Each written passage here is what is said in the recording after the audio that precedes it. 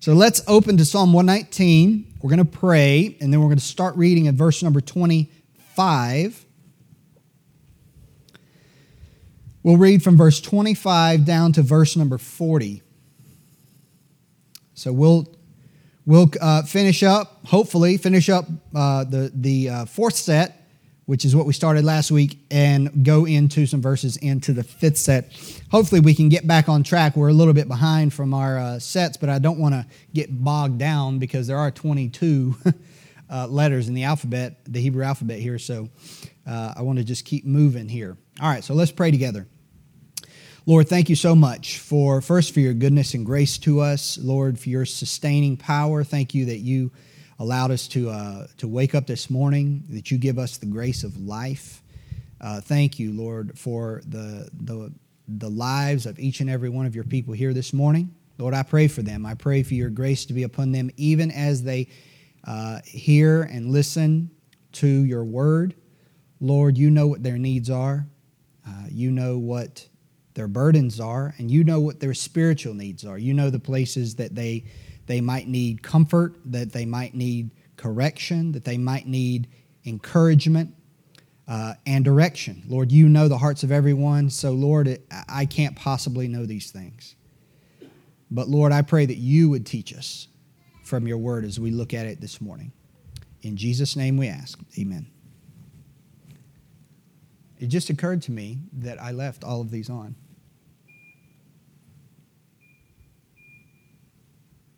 Sorry. You should have said something. Okay. You want me to turn it off? All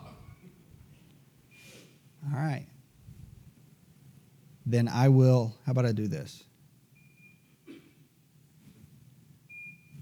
There. That way you don't hear a blowing sound coming into the microphone. Okay, is everybody comfortable? Okay, we need to have zoned air conditioning and heating in this room.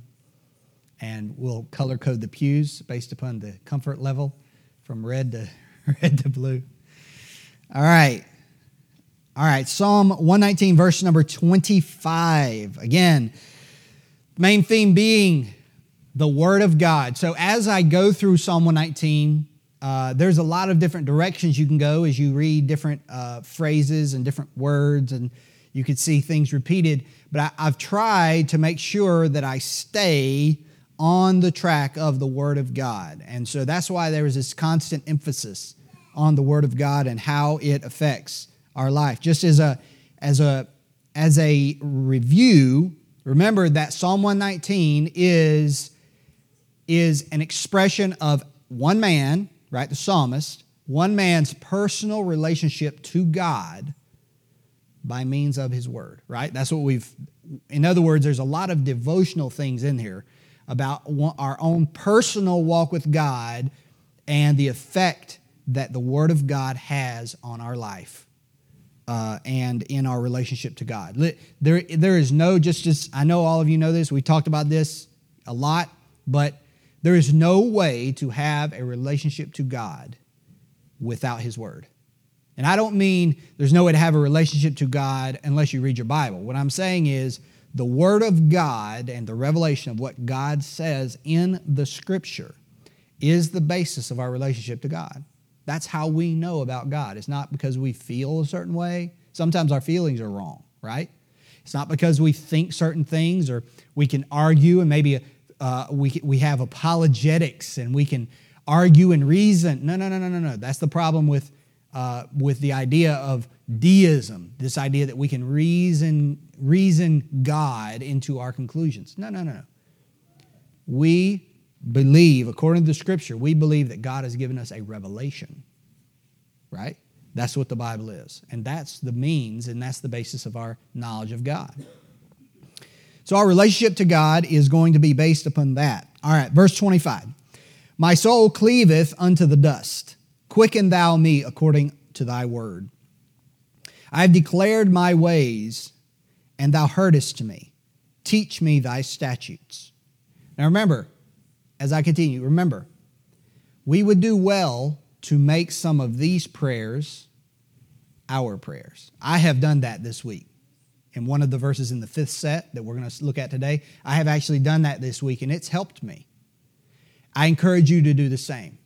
Make these prayers your prayers according as you feel them. Like Miss Karen mentioned, the melting of the soul, the burden.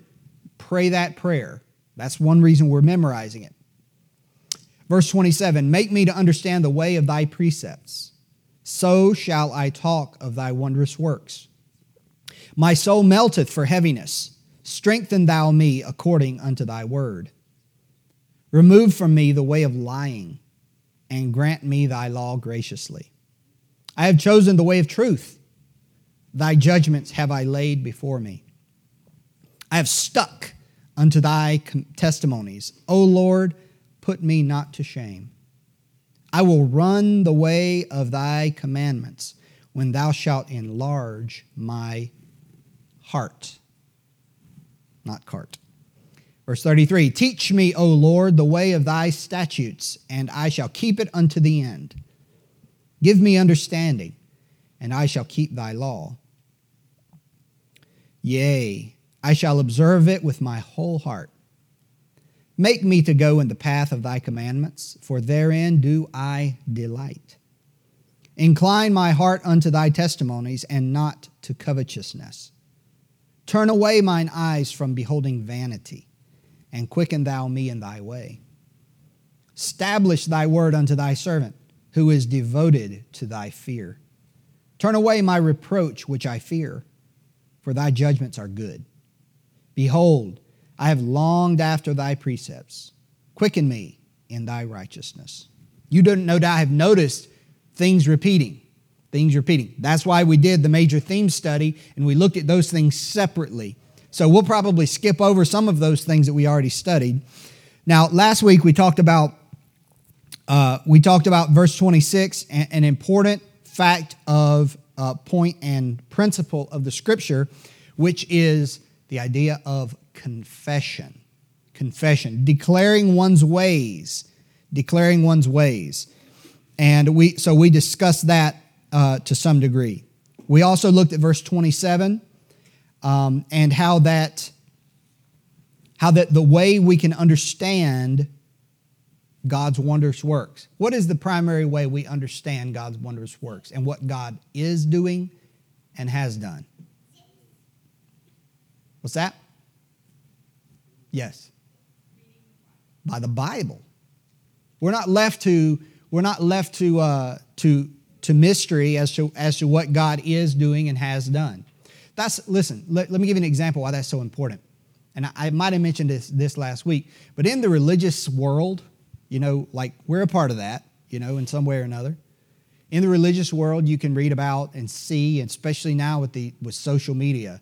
I know not all of you are on social media. Some of you that are older, that's just not something that's on your radar. But the people that are younger, it is on, and I'm one of them. It is on our radar. And as the generations change and new things come up and people start to do them, you got to discuss those things, right? So one thing that's happened with social media is that these ideas in the religious world that used to be kind of far off are now in your face. All kinds of ideas about casting out demons, speaking in tongues, a lot of the stuff in the charismatic movement, I see a lot in my social media. Not because I choose to follow that, it's because the algorithm gives it to me without my request.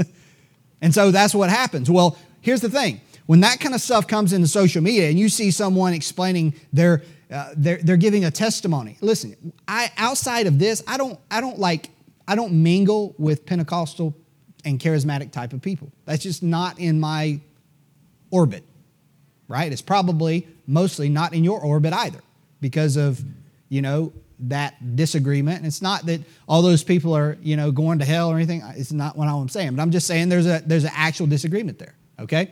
So when I see on social media, I see someone who is describing this grand and emotional experience the first time they spoke in tongues, and they say, God did this. God allowed them to speak in the language of angels. That's what they say. Listen, we don't have to take what people say at face value. Well, that's mean. Sorry.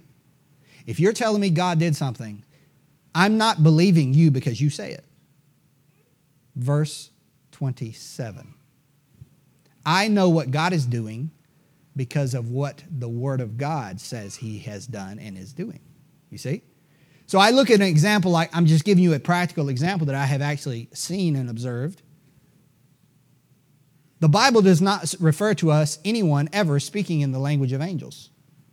And the gift of tongues in the Bible were actual human languages that God gave the ability to speak those languages spontaneously for the benefit of some hearer.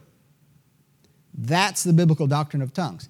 Do I know what that person that's given this testimony is talking about? I have no idea. Do I know why that's happening? No. But I don't have to have an explanation for everything. All I have to do is know what God says, and that helps me and informs me about what God is doing. All right, look at verse number 20. We also looked at verse number 28. We talked about the little phrase that's repeated in Psalm 119, according unto thy word. So, and the importance of making the word of God, what God says, a part of your prayer life. And then I want to look at verse number 29, which is an important point. Verse 29 and 30 go together. Say this: remove from me the way of lying, and grant me thy law graciously. Of course, we know that lying stands in opposition to God's law. Which commandment forbids us from lying of the 10 commandments? Which one? Correct. Now, sometimes I'll be honest. When you really want a hard-hitting verse about lying, you're trying to witness to somebody, you want a hard-hitting verse about lying, that really isn't it. Because bear false witness, it does mean lying.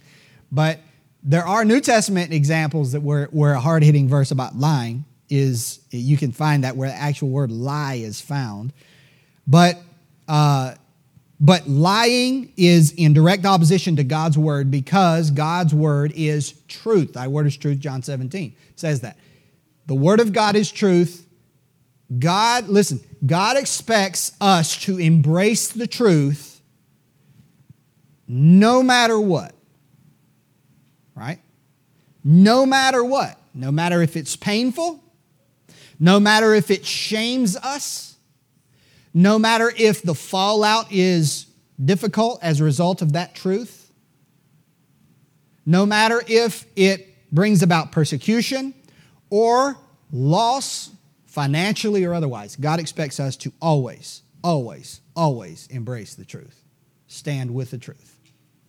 And again, I've said this before in our church, at different times in Sunday school, other opportunities I've had to preach and such.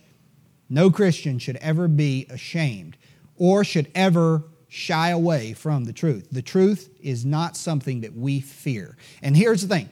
If there is some aspect of our life that is secret, that we feel an urge to hide or cover or lie about, and we can't fully embrace the truth in that part of our life, we need to deal with that part of our life so that the truth is something that we are not fearful of.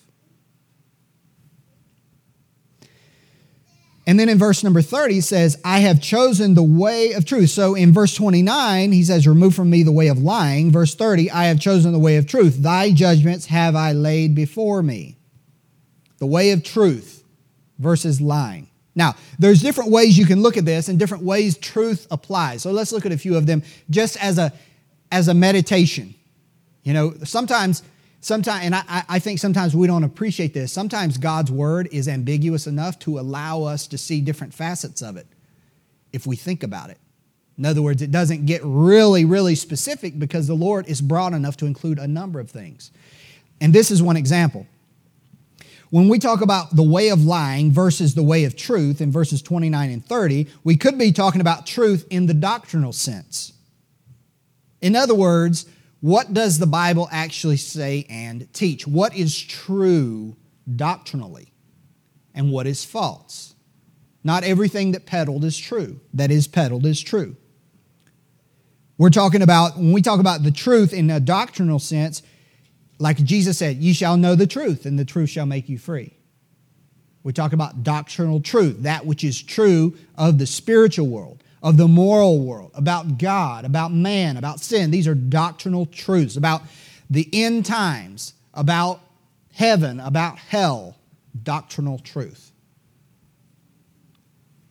It is important that we have purity and soundness of faith according to the Scripture. Listen, again, every Christian should be well informed as to your doctrinal beliefs. I know our church has, we have a constitution which includes a doctrinal statement. Now, you might not be able to, in other words, it might not be, your expertise to be able to defend that with every verse and all that. But listen, you ought not just check off the box that say, oh yeah, I believe whatever the church believes. That's not good enough.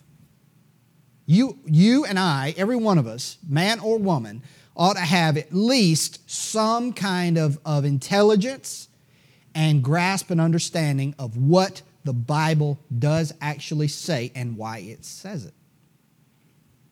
We should not just be, bobbleheads and just nodding to everything that, the pastor says, because that'll lead to a lot of error. I want to tell you something. Sometimes the pastor, when he covers verses of the Bible, says things that cut across the way we feel and that cut across what society says. And if we are not grounded in the doctrine of Scripture, it's going to rub us the wrong way.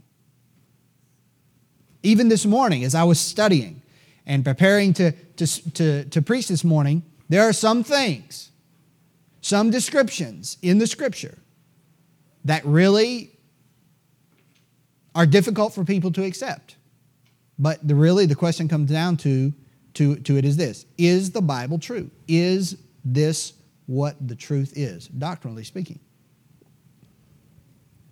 The second thing about truth is truth in a practical sense. So you have doctrinal sense, truth in a practical sense. And what I mean by that is speaking the truth to others in all cases and circumstances and absolutely abhorring anything deceptive. Now here we go.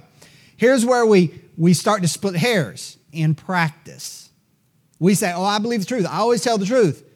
But then when we're put in certain circumstances, when the pressure is on, sometimes we choose to intentionally mislead or maybe leave things out that are true that would maybe cast a different light on what we're saying. In other words, our intention is to deceive.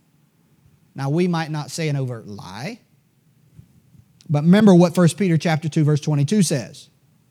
Speaking of Jesus, says, he did no sin, neither was guile found in his mouth. Guile is deception. Ephesians 4:25 says this, putting away lying, speak every man truth with his neighbor. So you have truth in a practical sense, truth in the doctrinal sense, and then lastly, I wrote down truth in a personal sense. What does that mean? It means truth as it applies to me. Being an honest, sincere, and genuine Christian. Being honest, sincere, and genuine in our faith, that is what we believe, and in our life. Having no pretense. That means hypocrisy. Saying one thing and saying we believe and are one thing, but in private or in a different set of circumstances or something else. That is untruthful. Hypocrisy is at its core a lie. Pretense is at its core a lie. A facade, as far as not buildings, but as far as people are concerned, is a lie. The Bible sometimes uses the term a cloak. A cloak. That is something that covers and hides. Philippians 1:18 says, whether in pretense or in truth. Let me read that to you. Philippians chapter 1, verse 18.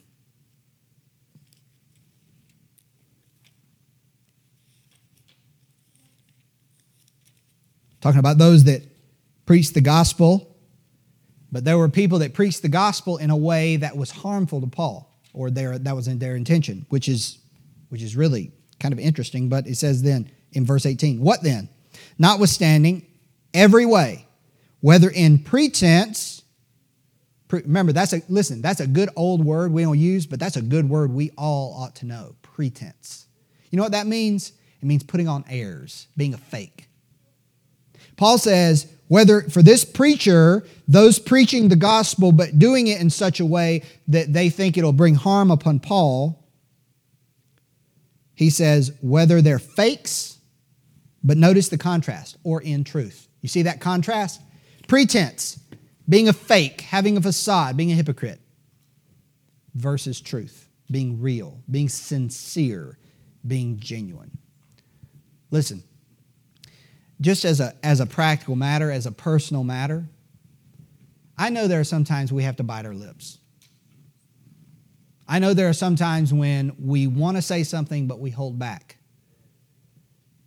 But it should not be that we carry around a fake smile all the time.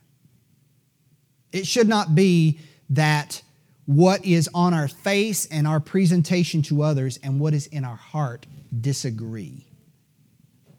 Now, again, there are extremes to this. You know, I mean, if you're having a bad day, that doesn't mean you should mope around and try to make everybody else's day bad as also, right? But on the other hand, if what's in our heart and what we present to others is constantly in disagreement, and we just smile at everybody, but in our heart is malice and ill will and anger and hostility and criticism, you know, that disagreement is not okay. It is not consistent with truth. That's what we're talking about in Psalm 119. So that's the personal aspect. So you have doctrinal truth, practical truth, and then you have personal truth. Man, I can think of few things other than overt sin. I can think of few things that will harm your relationship to God more than being a fake to God. And living and acting and praying as if God doesn't know who you really are, who I really am. That will absolutely hamstring our relationship to God. Look at verse 30 if you would.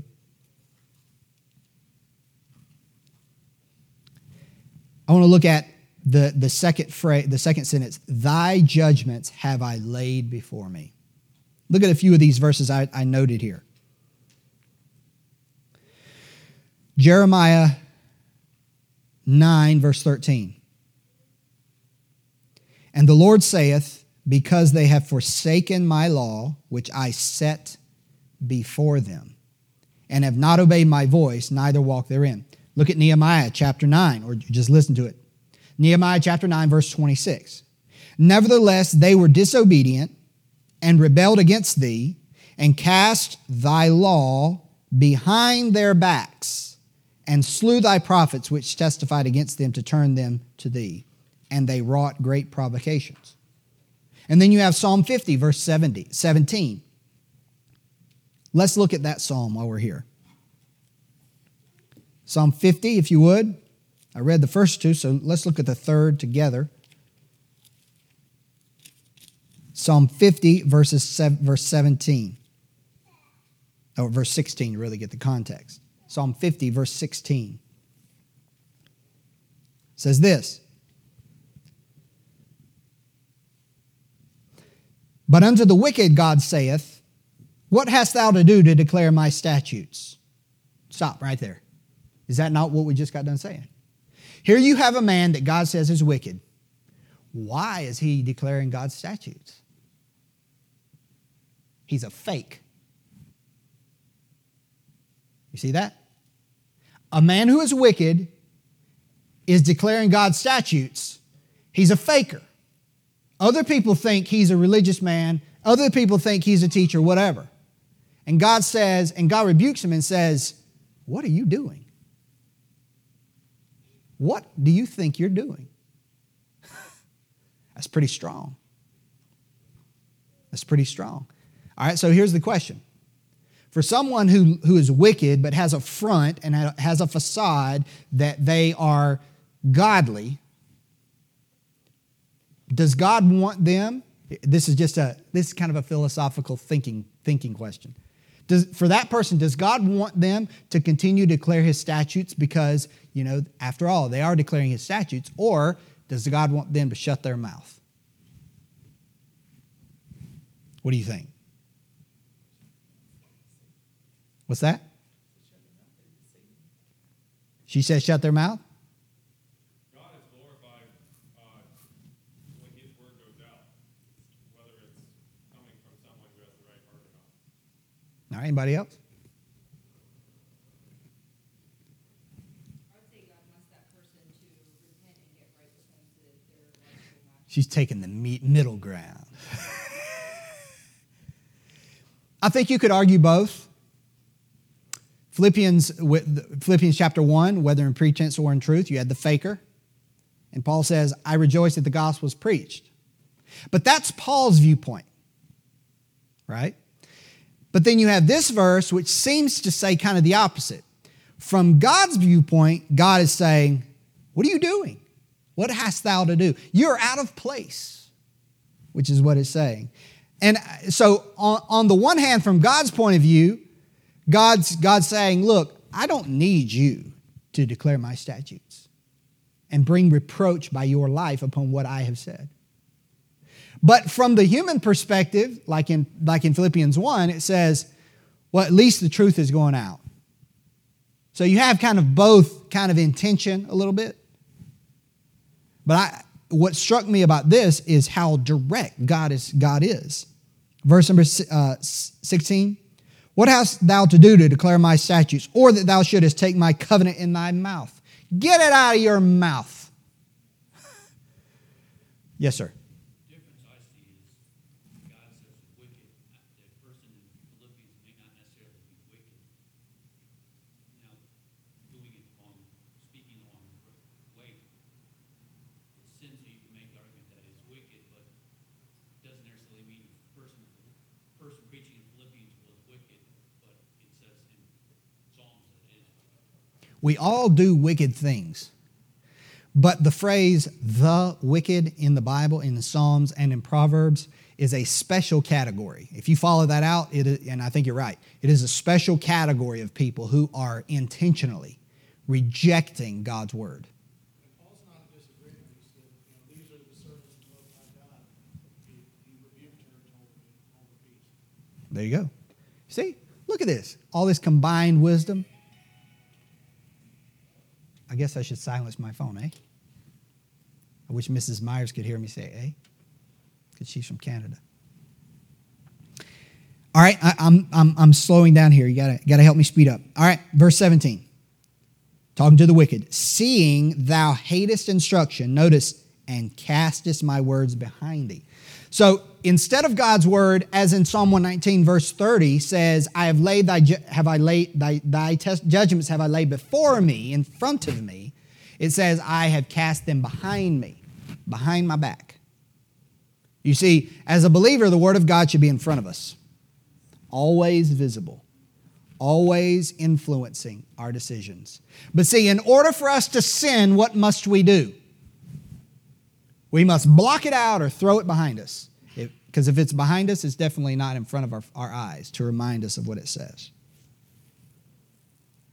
Verse 31, I have stuck unto thy testimonies. Actually, this word stuck is the same as the word translated cleave unto dust. There are going to be times you as a Christian and I as a Christian become kind of disillusioned, disappointed, and can't really understand why things are happening the way they're happening, and what we had hoped toward the Lord and what we had been praying for doesn't come to pass like we had hoped. And listen now, please, in those times of disillusionment, we need to say, Lord, I don't understand it, but I am stuck to your commandments.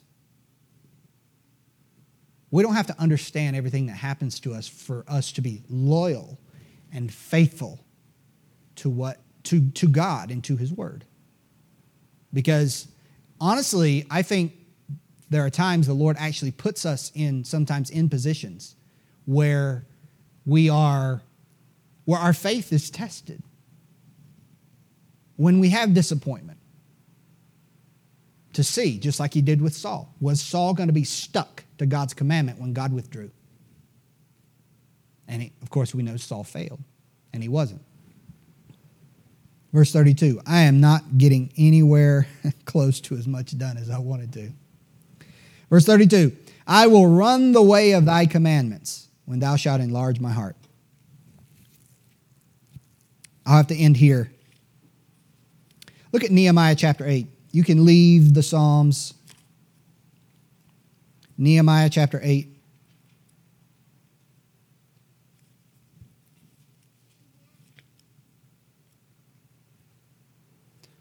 I guess I better turn the right direction, huh? Nehemiah sounds like it should be in the prophets, but it's not.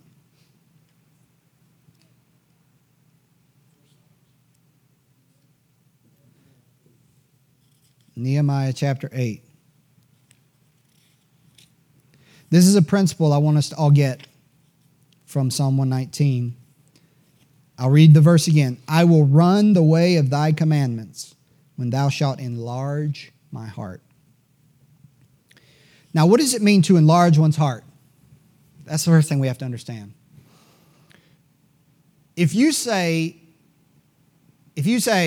oh, that guy, he has a big heart. He has a large heart. You might not say large. We say you have a big heart. What does that mean?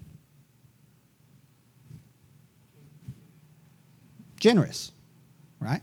All right, if you were to say in Cambodian, Quát Min Chat Thom, he has a big heart, you would be saying he's arrogant. That's quite the opposite. One missionary told me a story when they had first started to learn Khmer, where they were trying to describe somebody as generous, and they say Quát Min Chat Thom, thinking that the figure of speech applied in Cambodian like it does in English, saying he has a big heart, and it actually said he was arrogant. They were quite embarrassed at that fact. But now we're in a different language altogether. We're in Hebrew now. All right? Hebrew translated into English for us. What does it mean to have a large heart? Here's what I read on it. It means to expand or swell the heart with gratitude or affection. Increase the capacity of the heart for affection. Widen the range of affections. And you read it in 1 Corinthians as well. Paul, being a Jew, used the same figure of speech. Our heart is enlarged unto you. Affection. Here's the point I want to make from this. The verse says, I will run the way of thy commandments when thou shalt enlarge my heart. So he's talking about his affection. He's talking about what is in essence his joy. In other words, his joy and affection and feeling is toward God. All right, here's the principle. If you look at Nehemiah chapter 8, you see this principle. And you have heard this verse before. Let's look at chapter 8, verse 8. It says this.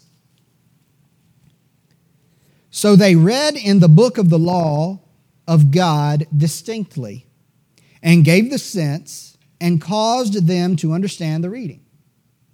And Nehemiah, which is the Tirshatha, that's the governor, and Ezra the priest, the scribe, and the Levites that taught the people, said unto all the people, this day is holy unto the Lord your God. Mourn not, nor weep. For all the people wept. So they heard the word of God, the law of God, and hearing about it, you know the whole history of Nehemiah. They're in a bad place. But hearing the law of God, they wept. Verse 10, then he said unto them, go your way, eat the fat, drink the sweet, and send portions unto them for whom nothing is prepared. For this day is holy unto our Lord. Neither be ye sorry, for the joy of the Lord is your strength. The principle is, when you rejoice in the Lord, when you have joy, your strength is increased. Service to God is best done when we are strengthened with joy. If we find ourselves lethargic in our service to God, you and I should check our joy. Now, listen to this. Verse 32 of Psalm 119. I will run the way of thy commandments. That tells me there's vigor. That tells me there's excitement. There's desire. There's haste. This is not lethargic obedience. This is zealous obedience. But it says, when thou shalt enlarge my heart. There's the joy. That feeling toward God. You know what? As Nehemiah 8:10 says, the joy of the Lord is your strength. Listen, if you have trouble in running after God's commandments and you're lethargic and I'm lethargic, here's what I've been trying to do. Lord, I need joy. I need your joy. I need you to make my heart happy in God. And the effect of that is strength. The effect of that is zeal. The effect of that is desire to run in the way of God's commandments. Not walk. And we see walking in God's commandments many times in Psalm 119, right? But this is to run. This is desire. So where's our joy? When I lack joy, and sometimes I do lack joy, or I lack desire and zeal in serving God. Sometimes that happens. And it's hard to do things when you're sad, even if you know they're right. The joy is what gives you strength to follow God's word, to do his commandments. We will have to stop there. Now, I have 2 verses this week. Depending on how it goes, you guys can memorize one or the other. We might have to have 2 weeks for it, but if we do, that's okay. If you look at Psalm 119, or you can note it, I'll just tell you what they are. Verse number 36 and or verse number 38 will be our memory verses for this week. All right, everybody note that wants to note it? All right, let's pray together.